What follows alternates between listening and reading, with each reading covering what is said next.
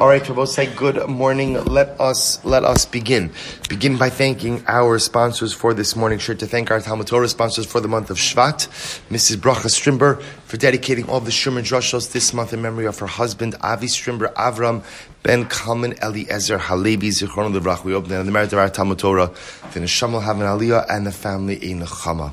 We thank Avi Tobias for dedicating all the Shurman Drushos this month in appreciation for the Shir and for the Ribono Shel Olam's incredible Torah. All right, so with that, let us begin. We have a lot to do today, a beautiful, beautiful daf ahead of us.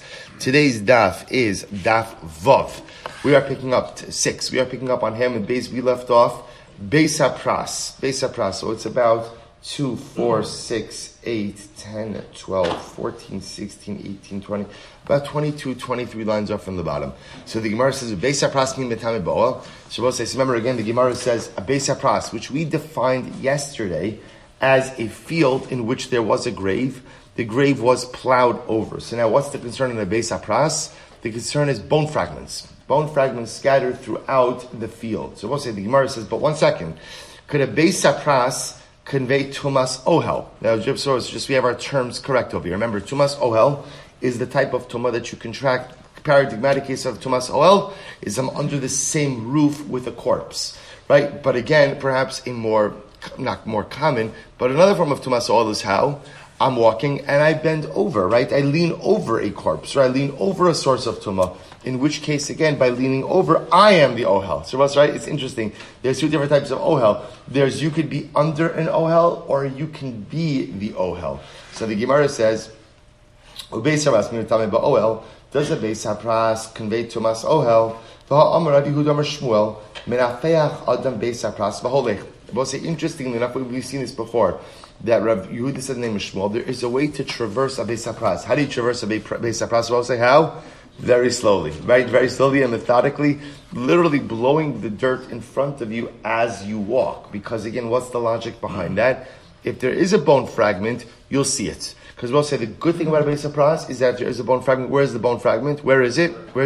It's usually on the upper layer of soot. Because remember again, the whole chap of a Beis HaPras is they plowed over a grave, which means they uprooted the grave, and therefore the bone fragments are still by the top of the soil. So the Gemara says, "V'holech Rabbi Yehuda bar Ami b'shmei du'ula amar Beis HaPras shenido shtar." That was if a Beis HaPras that ultimately was plowed is really tar. Amar Papa lo kashya kan b'sadeh sha'avad ba'kever kan b'sadeh shenechrash ba'kever. So Rabbi say this is actually very interesting. So apparently there are 2 different types of Beis HaPras. There's a Beis HaPras shenechrash ba'kever. So we'll say that's a Beis HaPras where there was a kever. The kever was plowed over. Versus a Beis HaPras where I know there was a grave in this field. I just don't know what. I don't know where it is. We'll say take a look at Rashi for just a moment. Rashi says, this is the last short line of Rashi. B'sadeh sha'avar ba'kever katani demetzainin temetame ba'ohel. So I will say, if you have a field in which a grave was lost, that's where the Brisa said that you have to go ahead and mark that field, because I know that halacha l'maaseh there is a grave in there, and that type of field therefore could convey tumas ohel. Aval b'sadeh shenechrash ba'kever in tzarich l'tzayim v'lo matami ba'ohel de'neima macharisha salki l'tumas. So what the Gemara is suggesting right now is as follows. If you have a field in which you know there was a grave, but the grave was plowed over, we're not worried about that. Because even though there may be bone fragments, we assume that the fragments are so small that Allah they're not going to convey tumas ohel. Masha'en came when there was a grave there and the grave was lost, then we have a significant concern. Because I know that there is an intact grave in that field, and I don't know where it is. That's where the field has to be actively marked. 1 second. A field in which you lost the kever, right? So a field in which there was a grave, but now the grave has been lost. That's called a Beis HaPras. That, as the Gemara says, in Vatana we learned, Shlosha Beis HaPras hein. There are 3 different types of Beis HaPras. Sodeh shene'evad ba kever, right? A field in which you lost the kever. V'sadeh shenechrash ba kever, a field in which the grave was plowed over.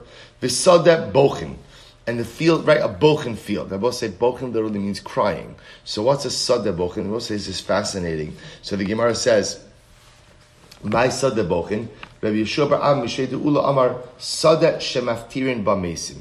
It's the field in which we take leave of the dead. So we'll say, watch this. This is absolutely fascinating. Look at Rashi, second wide line in Rashi. Shemaftirin b'mesim, shekishemaviyin mesim mimakom lemakom likbar. So let's listen to this. Sometimes you would transport a corpse, right, from what city A to city B, right? The person passed away in city A, but burial was going to be in city B. So what happens? So when they would come to a field, that was close to city B. Niftarin elu sheviam mimkoman v'holchin lahen uban anshe maka umekablen osan v'rochtzin oso sham v'kovrin osan. So we'll say this is fascinating. So what happened is they used to have a field. We'll call it like a transfer field. And what would happen is the people from city A would bring the corpse from city A to this field. The residents of city B, let's say the Chaver Kadisha of city B would come. They would receive the body in that field. That's where they would perform the Tara. That's they would wash the body, ready the body for burial, and then afterwards bury it. Lav dafka they would bury in that field. But that would be, so they called Sadeh Bochen. Right? Sadeh Bochen. That would be the transfer field. So that's also called a Beis HaPras. So the Gemara is suggesting over here three different types of Beis HaPras. A field in which a kever was lost, a field in which a kever was plowed over, and Sadeh Bochen. The time of my Amravim Mishum Yeush Bailim Nogaba. They will say, by the way, just that last one, why is that called the Beis HaPras? In other words, they will say, I understand the first two, right? Where the grave was lost, that's a problem, because now there is an intact grave somewhere in that field. When the grave was plowed over, the concern is what? Bone fragments that are large enough to convey tumah. But what's the problem with Sadeh Bochen? Right? What's the problem with the transfer field? So what's interesting enough, the Gemara says the problem with it is that sometimes halacha lamaisa, the corpse could be decomposing, and a limb could be lost.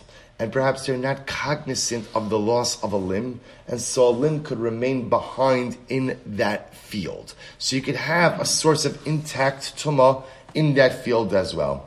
So the Gemara says, Shabbos says, therefore again, halacha lamaisa, these are the three different types of Beis HaPras. The sadeh shenechrash ba'kever lo bayitzin. So what the Gemara is saying over here, what it sounds like, based on the Brisa, based on what we said before, is that a field that has a plowed over grave does not need a marker. Right? So when we say marker, remember again, the marker we're talking about is what? A stone covered in white plaster that alerts people to the presence of tumah. So the Gemara says, is that true? That a field that has a plowed over grave doesn't require a marker? V'hatani, we learned, so this is a fascinating case. Let's say you find a field with a marker. So the easiest way kind of to think about this is, imagine you find a field, but a demarcated field. It could be a simple case. You find a field with a fence around it, but it's not a Rishus HaYachid, right? You find a field with a fence, or with a tree line around it, and you find a stone with white plaster by that field. Okay? Shabbos says, so here's the problem. You don't know what that means. So here's what I know. I know that I have a field, and by the entranceway to that field, I have a white stone. So, right? So the Gemara says, so yesh ba'ilanos, if the field has trees, so we'll say, if it has trees, then I know, what does that mean? What does that stone mean? That means there was a grave here, the grave was plowed over. The grave was plowed over. Ein ba'ilanos, if it doesn't have trees, that shows me that what? There is an intact grave here, but the location of the grave is unknown. Now I will say, I don't understand, what does trees have to do with this? It's very simple. Look at Rashi. Rashi says over here, it's in the wide lines of Rashi, about 5 lines in. So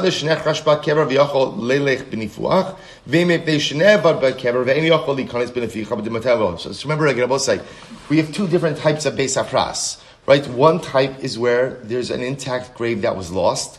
The second type is when the grave was plowed over. So what's the nafkamina between those two? What's the nafkamina between those 2 fields? Very significant. What's the nafkamina? How do you, or can you traverse it? Remember again, if it's plowed over, I could traverse it how? Like we said before, slowly, by blowing on the dirt in front of me to reveal bone fragments. If it's a field with an intact grave that's lost, I can't go in. Or as we say, I can't go in, I'm just going to become tamei. Right? Because I don't know where the intact grave is. So the Gemara says, here's the way to tell the difference. Look here, Rashi. Yesh ba'ilana she'adu benechrash.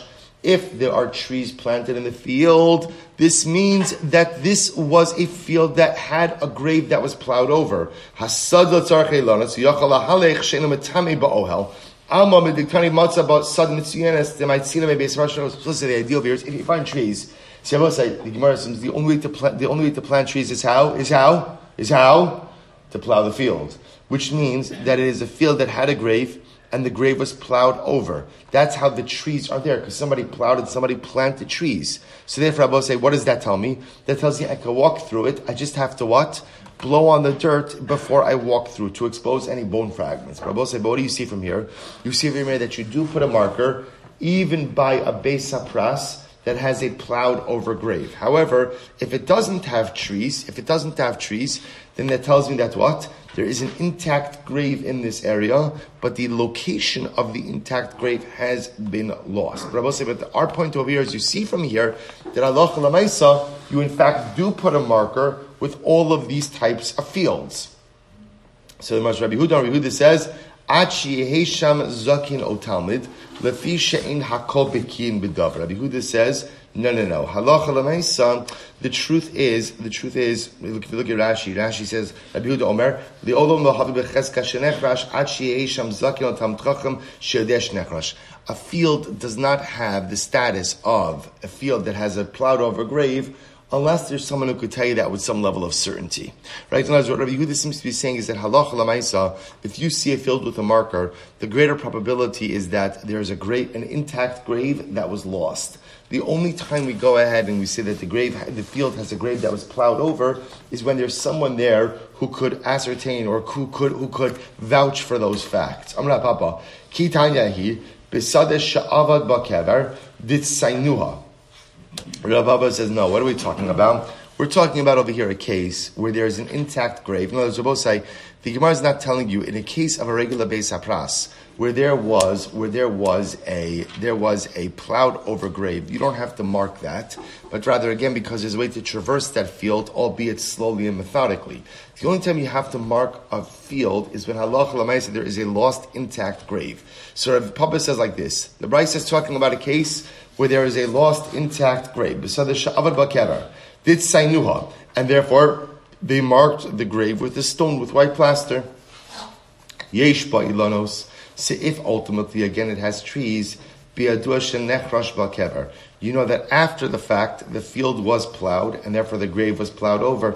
So the Gemara says, Ein ba'ilanos, if it doesn't have trees, that tells you it hasn't been plowed over, and it is a field with an intact grave. But I will say, even with the trees, perhaps again the trees just tell me. Perhaps the grave is on the outside and the trees are in the inside. In other words, maybe the grave is on the outside of the trees. No, we're talking about trees that are planted around the perimeter of the field. Top above. So maybe again the tumah is on the inside, and ultimately again the trees on the outside. To which the Gemara said, "Misubachin." Ultimately, we're talking about thickly or densely planted trees. So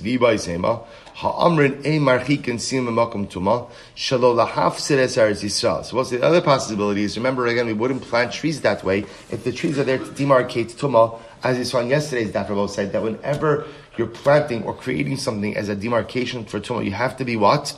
There's this balance. What's the balance, Rabbi say? We don't go ahead and make the siman, or the right, we'll call it the tziyun, right on top of the tumah, because what's the concern there? The concern is that a person will only realize that they're next to tumah by the time it's too late, but we also don't space it out too much in order not to unnecessarily cause the loss of agricultural land in Eretz Yisrael. Rabbi Huda Omer, Rabbi Huda says, Achi Hesham Zakin O Talmud. So Rabbi Huda says, if you see a field with a marker, the automatic assumption is that halacha l'maisa, there's an intact grave in that field, just the exact location is lost. Until you have either a zakin or a Talmud Chacham who could tell you exactly that the field was plowed over. Why lefishein akol b'kim adavar? Amar Abaye, he says, what do you see from here? Shmamina surah merabanan diika b'masa. You see from say that when a city has a Talmud Chacham in a particular place, Komili Dimasa Ale Ramya.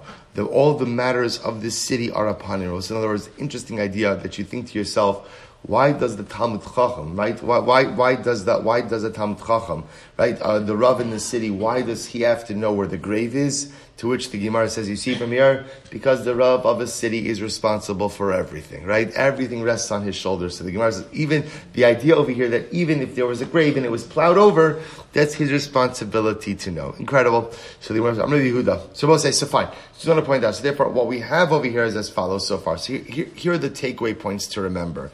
Takeaway points to remember will say that there are three forms of Beis HaPras, right? Three forms of Beis HaPras. Number one, a field in which a kever was lost, the grave is intact, but the location is lost. That's the most intense, because there, I will say, essentially, we have to pretty much, in other words, if you're makbid on Tuman Tara, you pretty much can't go through that field. Because there's no way to know where the grave is. That's case number one. Case number two is a field that had a grave, but what? The grave was plowed over, in which case, again, there is a concern for bone fragments everywhere. The good news is, if there are bone fragments, they're on the top level of soil, and there is a way to traverse that field. How? Slowly, methodically, by blowing away the dirt in front of you, thereby exposing any bone fragments. Case number three is what we call Sadeh Bochin, which we're introduced to in today's daf, which is this exchange field, right? This Chevra Kadisha field, where then when they were transferring a body from city A to city B, they would leave the body in the field. Now, in other words, they would transfer the body to the Chevra Kadisha of city B. City B would often perform the Tara in that field. There's a concern in that field that maybe if the body is decomposing, a limb would be lost and the Chevra Kadisha would not be cognizant of it. And remember again, an intact limb could go ahead and convey tumah. So those are our three different forms of Beis HaPras. Based on this Gemara, it appears that halacha l'maisa, you have to make a marker on all of those types of a Beis HaPras. Good. But the other thing we've learned is that when making a tziyun, we're making a marker to alert travelers to the presence of a grave. One has to be careful not to make the marker too exact. Can't be too exact, otherwise a person won't realize that it's a grave until it's too late and they're on top of it. You also can't make it too big in order not to go ahead and cause the unnecessary loss of agricultural land in Eretz Yisrael. Beautiful. A few more halachas, I will say. Samar Rav Yehuda, Matzah Evan Mitsuyanes Tachta Tameh. So let's listen to this. If you find, Evan Mitsuyanes just means a demarcation stone. So I'll say, if you find a stone that's coated with white plaster, because that's how they used to mark a grave. So if you find an Evan Mitsuyanes, Tachta, the area underneath the stone is Tameh. We assume that stone alerts you to the presence of a corpse underneath it. Now watch this. Shtayim. Rabbi said, listen to this interesting case. Let's say you find two stones, right? Two stones across from each other. Shavuot says, so the shaila is, what does that mean?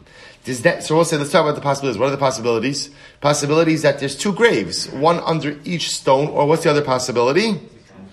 That actually, the area that's being demarcated here is not the area underneath the stones, but what? The area between the stones. So watch this. So the Gemara says, it's very simple. Im yesh sid beinehen tameh, v'im ein sid beinehen tar. So I'll say it's a very simple case. So how do you determine it?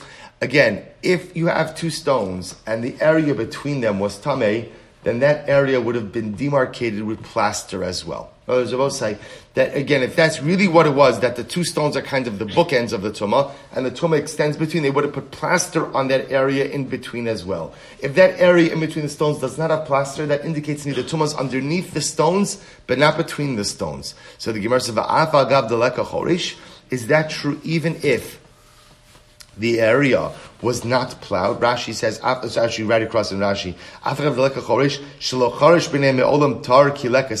So is that true even if the area wasn't plowed? right in between them, then Allah Lamaisa, we assume that there's no tumah in between the stones. But Tanya, we learned, Matza Evan Achas Mitsuyenes, if you find one stone, a one stone marker, Tachtea Tameh, then you assume, say again, that stone tells me that underneath the stone is tumah. Shtayim, what happens if you find two stones?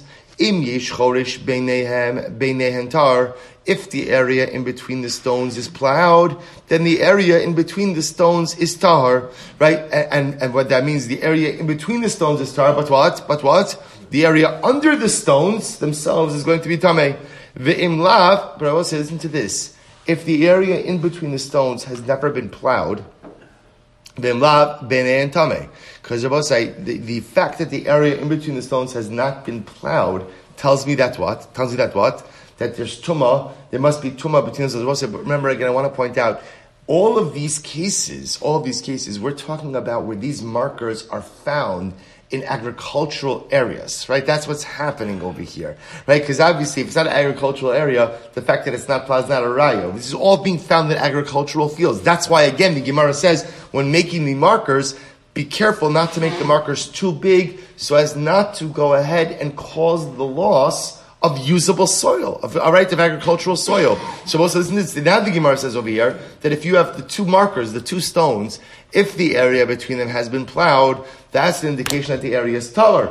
But if the area between the stones has never been plowed, that's a pretty good indication that what? That there's a grave there.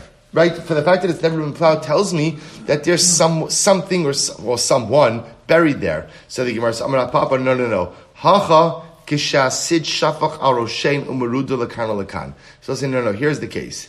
The case is where you poured the plaster on the stones, and the plaster from the stones, it's clear, went onto the area in between the stones as well. Watch this. So the Gemara says, I'ika choresh beinehen tar. De'emar machmas choreshu de'ikbal. So listen to this. If the area between the stones is plowed, and you see some plaster on that area between the stones, we assume that plaster on the area between the stones came because maybe the plow rubbed against the stones, right? And rubbed off some of the plaster on the stones, and as a result, it's on the earth in between. However, the Gemara says, V'i lo, but again, if the area is not plowed, sid de benihu vitame. Then ultimately, going to say, then what? Then halacha lamaisa, that must mean that plaster was put there initially, and that plaster was there to demarcate the fact that not only is the area underneath the stones tameh, but the area between the stones is going to be tameh as well. Incredible. So Amar Rabbi Asi, Meitzer Echad, Mitsuyan. So we'll say now another case. Fine, now another case. Halacha lamaisa. So essentially, by the way, it comes out in the two stone cases. If the area in between the two has plaster and has never been plowed, that's indicative of the fact that there is a grave there, that there's tumah there. But interestingly enough, if there's plaster there, but the area has been plowed, then we don't attribute the plaster to an intentional placement. Rather, we attribute that to what? To the fact that Allah Lamaisa, the plow scraped the stones, and that's why the plaster is there. Okay. Says the Gemara, listen to this case. Amabasi, Meitzer Echad Mitsuyan. So we'll say, here's another interesting case. This case over here is, if you can imagine you have a field. And I will say, let's say one side of the field has a tzio. So if you could imagine you have a field, let's just look at it as a square, and one side of the field has stones painted white. One side is Mitsuyan. So what's the halacha? Hu tameh. Okay, so obviously the demarcation of one side of the field tells me that the side of the field is going to be tameh. The rest of the field is tar. Shnayim. What happens if you have two sides of the field that are demarcated? Then ultimately, again, both of the sides are tameh. The rest of the field is tar. Shlosha. What happens if you have three sides of the field demarcated? I will say white stones along three sides of the field. Then ultimately, again, then we assume those three sides are tameh. The rest of the field is tar. Arba. What happens if I'll say if all four sides of the field are demarcated with white stones? Then what's the halach? Listen to this. Hein tahorin v'chalasa the kula tameya. So this is interesting.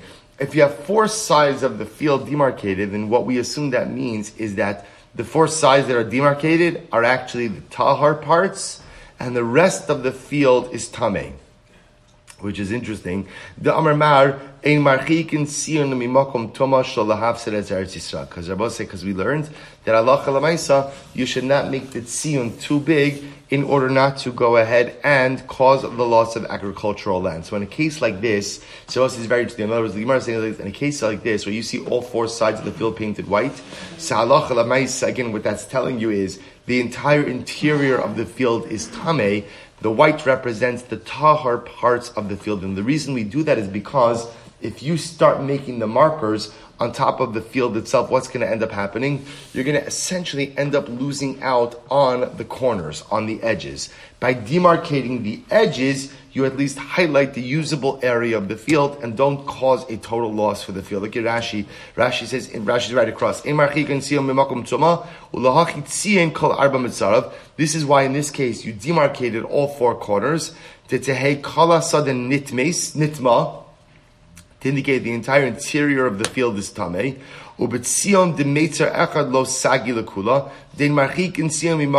So as I saw again, in this case, all the Gemara is saying is, interestingly enough, in this case, it makes more sense to demarcate the usable area than it would to go ahead and put a tzion on top of the tameh area, because you would end up losing out on any potential agriculturally usable space.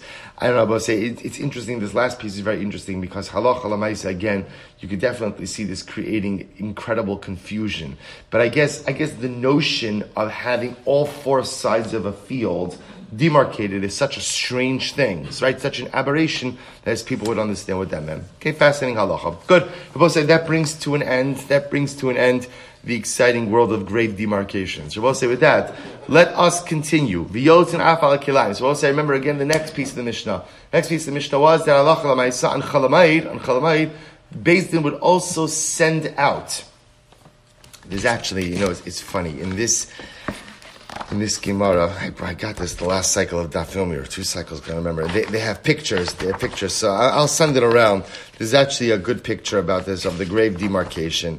All of the cases of grave demarcation, there's a lot of good pictures. Okay, I'll send it out afterwards. In any event, so the Gemara says as follows. Remember, so in this case, we'll say the Mishnah said that on Chalamayid, we also send out, Beis Din sends out messengers to go ahead and inspect and potentially uproot forbidden mixtures in the field. Says the Gemara, is that true? That we go out for kilayim on Chalamayid, we wait till Chalamayid, or minu, on the 1st of Adar, we announce regarding the collection of the new machzis ashakal, we've seen this many times, the ala kilayim. And already the 1st of Adar, we make announcements for people to look at their fields to make sure that there's no forbidden mixtures. On the 15th of Adar, Kornas HaMegillah, it's Purim, Bikrachim, the Yotz in the Kabeis Es Hadrachim, and we already go out to cut back the thorn bushes on the pathways, Ulatakin Arachovos, and to fix the roads, V'lamod HaMikvos, and to measure the mikvos, to make sure they have the requisite amount of water, V'osin Kol Tzar Hirabim, and in general, we pay attention to all public works, right, to all matters of the public, Umitzainin Es HaKvaris, we make sure that the graves are properly marked, V'yotzin ala kilayim, and we go out to inspect about kilayim. Rabbi said, when is this happening? This is happening the 15th of Adar. Rabbi said the 15th of Adar is what? More than a month before Chalamayid. So the Mishnah makes it sound like the first time we're going out to inspect about kilayim is on Chalamayid, but it's not true. Already doing this Purim. It already starts Rosh Chodesh Adar, but it seems to be the active kilayim inspection takes place by Purim time. So what's going on over here? To which Gemara Rabbi Yossi Bar Chanina Chadamar kan bebacher kan ba'afil. So we'll say 2 different interpretations, not a contradiction. We'll say one is talking about early plants, one is talking about late plants. In other words, we'll say depending on the kilayim, it sprouts at different times. So in Achinami, for things that are sprouting around Purim time, we'll inspect by Purim time, but there are certain kilayim, certain plants that are only sprouting around Chalamayid time. Those will inspect by Chalamayid time. V'chad amar kan bizroim kan birakos. But also the other possibility is that one is talking about seeds, or better stated, grain, and one is talking about vegetables. So we'll say they're pretty much both giving the same answer, which is different things sprout at different times. So in fact, there is not one kilayim inspection date, But in fact, there's 2 kilayim inspection dates. So for the early crops, right, or for the grain crops, we'll go ahead and we'll inspect around Purim time. And for the vegetable and later sprouting crops, we'll check around Chol Hamoed time. Beautiful.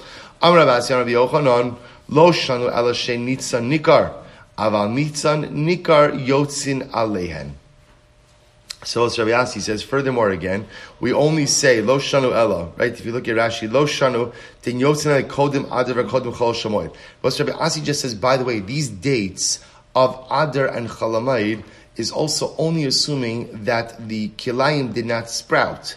Aval nitzan nikar yotzin alein. But I will say, ultimately, again, if you have a plant that sprouts even earlier than Adar, then what?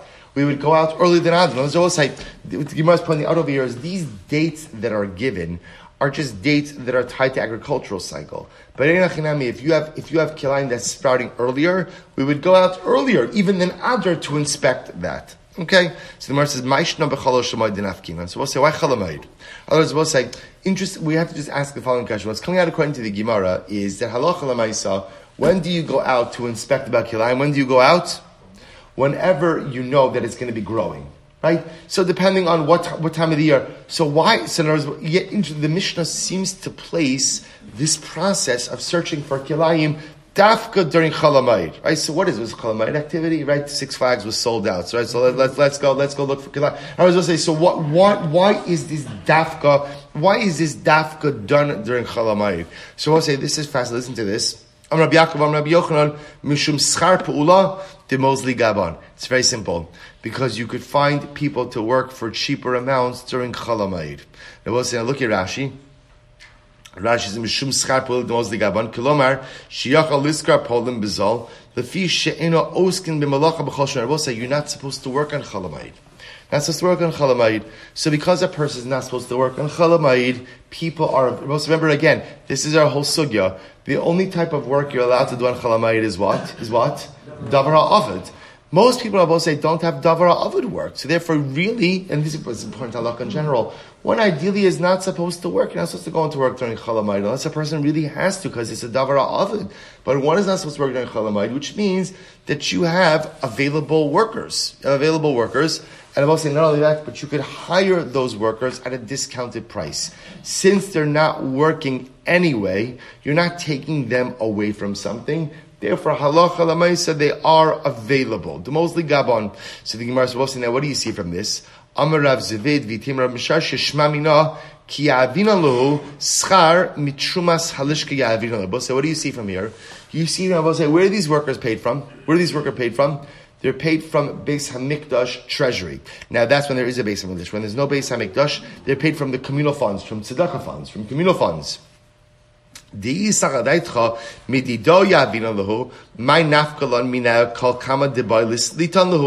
I'll say, interestingly enough, how do you know they're paid from communal funds, from either Beis Hamikdash funds or from communal funds? Because I will say, here's the interesting part. When you're dealing with communal funds, you're obligated to find a bargain. Right? So the idea is, if we're paying these people from private funds, we don't have to ask them to go with Chol Hamoed. We can ask them to go anytime, or whatever it costs, it costs. The fact that we're using communal funds, that's why we dafka use them on Chol Hamoed. Why? Because workers are cheaper on Chol Hamoed than they are the rest of the year, since they're not working any. So you say during the rest of the year, if I want someone to look for kilayim, what do I have to do? I have to make sure I'm paying them at least as much as what? As they're making from their regular job. Well, in Chol Hamoed, that doesn't apply because most of the polim are not working anyway. So because of that, I can hire them at a discounted rate. And I both say, therefore, halacha l'maisa, that's in the communal funds benefit. Because when utilizing communal funds, one is obligated to ensure that they are used in the most, in the most, economical way. So in the most, it's not even economical. It's, we'll call it just appropriate way, right? One is obligated to ensure that in general, communal funds, tzedakah funds, are used in a way that stretches the communal dollar to the greatest degree possible. Therefore, by definition, we hire the workers on Chol Hamoed because you can get them for a cheaper amount. Incredible. V'ad kama. So I'll say, here's an interesting challenge just with kilayim. I will say, how much kilayim do you have to move from a field? In other words, let's take a simple example. I have a grain field and I have grapes growing in that field. So how much grape, right? How much grape growth is problematic that I would be obligated to go ahead and remove it from the field? So the Gemara says, I'll give you the shir. Amar Shmuel bar Yitzchak ki osa sheshaninu kol sa'ah. So I will say, anytime, let's say you have a sa'ah of grain, sheyesh barova, amadei sheyesh barova, that has 1/4 of a kab, which is a 24th of a sa'ah, zera mimin achar yimai. So I will say, essentially, so if you have a sa'ah of grain, and 1/24th of a sa'ah of grapes growing there, that has to be uprooted. So I will say, which tells you something very interesting, that you could have, if you have less than a 24th of a sa'ah of grapes growing in a sa'ah's worth of wheat, you're not halachically obligated to uproot that. It's got to be at least a 24th of the growth of the primary field in order to have an obligation to uproot it. So says, now the image that we're painting over is as follows. What's happening? Whether it's Rosh Chodesh Adar, Purim, Chol Hamoed, Beis Din is sending out people to inspect for kilayim. We like Chol Hamoed because you can get workers at a bargain on Chol Hamoed. Good. So says, now what are the workers doing? They're going ahead and they're uprooting the kilayim. So Gemara says, interesting. Vatanya hiskinu sheimaf kirin kala sadekula. So we have another brisa. The other brisa that says that if the messengers of the Beis Din found that someone was having kilayim grow in their field, Beis Din would make that field hefker. Right? A pretty strong penalty. So we'll say, but which one is it? Are we uprooting kilayim or making fields hefker? Which one is this? Lo kasha, let's listen to this. Kan kodem takana kan li achar takana. Both say, there was an evolution of the takana of kilayim. Listen to this. Tisani, this is incredible. Barishona hayu okrinu mashlich lefnei behemton. So we'll say, in the beginning, the way it used to work was as follows. Beis Din would send out messengers to go ahead and search out kilayim, and they would come to a field where there was kilayim. What would the workers do? What would the workers of Beis Din do? They would uproot the kilayim, and they would just throw it on a field, right? They would literally uproot and just throw it. Now the Gemara says they would throw it before the animals. The idea is they would just uproot it and leave it in the field. And the animals of the field owner would eat it. Vayu balabatim, smechen shtei smachos. And about say the owner of the field was besimcha. Why was he besimcha? And number one, someone just weeded my field for free.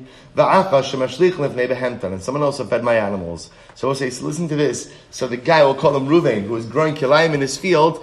Okay, we'll say, he didn't have in mind to grow kilayim, he just wasn't taking care of his kilayim issue. So now the workers of Beis Din come along, they uprooted the kilayim, and they threw it in front of the animals. So double simcha. Number one, somebody weeded my field, and number two, somebody fed my animals. Givaldik. And I both say, now you want to talk about disincentivizing people to get rid of kilayim, this is it, right? This is it. I will say, right, the worst thing you could possibly do is pay people not to work. Yeah, that's interesting, right? Good. I guess Chazal were ahead of their times. So the Gemara says as follows. So the Gemara says, next, hiskinu she'okinu mashlichan ala drachim. So fine, what was the extra? So what did they do? So they went and they weeded, they pulled up the kilayim, they did it in front of the animals, they threw it in front of on the street. Still, va'adayin hayu smechin simcha gidola, shanashkin sadosein. The landowners were still very happy. Why are they happy? It's true, their animals weren't getting fed, but what? Their fields were getting weeded for free. So again, remember, the chap over here is, the takana is not working. In other words, the whole idea of Beis Din going ahead and sending workers to the fields to uproot kilayim was a penalty. Beis Din's coming down to your property, and Beis Din's uprooting your illegal growths. The problem is, everybody's more than happy to let Beis Din come down and take care of their kilayim problem. You've got free labor. All right, it was nice when they fed my animals also. Now they're not feeding my animals, they're just uprooting the kilayim, fine. So Beis Din realized it's not working. So Rabbi said it's not working because you haven't created a mechanism that disincentivizes the growth of kilayim. Therefore, what happened? Hiskin shim afkirin kalasadekula. Beis Din now instituted a new halacha, which was what? If Beis Din comes to your field and they find that you are going and growing kilayim, what's going to happen? Beis Din will make your field own. So let's remember again, Beis Din has the power to take your property. the concept of hefker, base, and hefker. It's similar to like eminent domain, right? Although eminent domain, I think they have to take it for some other greater public use. But Lamaisa Basin has the power to take your property. So therefore, Rabosai, when they saw that sending Poland, sending workers there to uproot Kilayim was not having the desired effect, they said, if we come to your field and we find Kilayim, again, the illegal amount of growth, 1/24th, 1/20 or more, we're going to make your field hefker. So Rabosai, that's an incentive to take care of your Kilayim problem. Beautiful. So we'll say Mishnah. Rebbe Elazar ben Yaakov Omer, Moshchen es hamayim mi'ilan le'ilan, o bilvat shel yashkes chalasada. So listen to this. So we'll say continuing along in the case over here. So still chalamayid, you can still go ahead and channel water from one tree to another. So we'll say, so the imagery over here is as follows. You have a tree, and there's water pooling around tree A. But tree B is not getting water. So what do you want to do? You just want to dig. And when I say dig, by the way, this could be with your foot, right? You want to go ahead and create the channel from tree A to tree B to allow the water to flow from tree A to tree. So Elazar ben Yaakov says that is mutter, as long as you don't end up watering the entire field. Look at Rashi. Moshchin amayim mi'ilin la'ilan, dahavi kisade beis hashalchin, the psida yisera ika. So the idea over here is because this is considered to be a loss. Again, it's the same principle as the previous Mishnah. If I don't water tree B will die. That's the case over here. And therefore, this is a davar ha'avid. This is a significant loss. Channeling the water from tree A to tree B is not considered to be tircha yisera, right? It's not a crazy effort. And therefore, I'm permitted to do it. I just can't end up watering the entire field. So we'll say, so the Gemara says, Zuraim shloshas lifnei hamoed, liyashkem hamoed. Ultimately, again, if there are seeds that you did not water before Chalamayid, or plants that you did not water before Chalamayid, you can't water them on Chalamayid. I will say the idea being is, if it's not urgent enough to water it before Chalamayid, then what? It's not urgent enough to allow you to do it on Chalamayid itself. Because I will say not every plant, nor not every seed needs to be watered all the time. So again, if you didn't water it before Chalamayid, you can't water it on Chalamayid. The Chachamim matirin bazeh ubazeh. The Chacham allow both. I will say, so the Chacham allow you, number one, to water seeds on Chalamayid, even if they weren't watered before Chalamayid. That's number one. And number two, the Chachamim actually not only allow you to channel water from tree A to tree B, but they allow you to what? Water the entire field. Now Rashi says over here, this reflects the view of Rabbi Meir. Rabbi Meir says that halacha l'maisa on Chalamayid, you're even permitted to water a beis habal. Right, you're even permitted to water a field that is sustained by rainwater. We quoted that shita on Beis Aleph. We've never explained it, but we've quoted it. We'll get into it now. Says the Gemara, Amar Rav Yehuda, Im Haisa Sadem Mitunenes Mutter. Supposed to listen to this case. If you have a field, look at Rashi. Amar Rav Yehuda, Had Amar Rabbi Elazar, Avalo Yashkes Hasade Kula, Avalem Haisa Sadem Mitunenes Lacha V'Yevesha Mutter Lashkosa. Af agav the habib sade beis habal. The chayvan the hab yalacha ad hashta ilamash klahab tzedisir. But listen to this. Rabbi Elazar ben Yaakov in the Mishnah said it like this. Rabbi Elazar ben Yaakov say, tree A has water pooling in front of it. Tree B doesn't have water. What can you do? Channel water from A to B. What can't you do? Water the entire field. Comes on Rabbi Yehuda and says, but there's an exception. If it's what's called a sada mitunenes. Sada mitunenes means a field that is normally moist, but is now dried up. Now, I say this is talking about even a field that is sustained normally by rainwater. Something's happened, and now the field is dry. If you don't water that field, what's going to happen? The produce is going to die. This now becomes a hefsid meruba, and therefore, Allah l'maisa, you would be permitted to water such a field. So we'll say, what this is essentially is a case like this.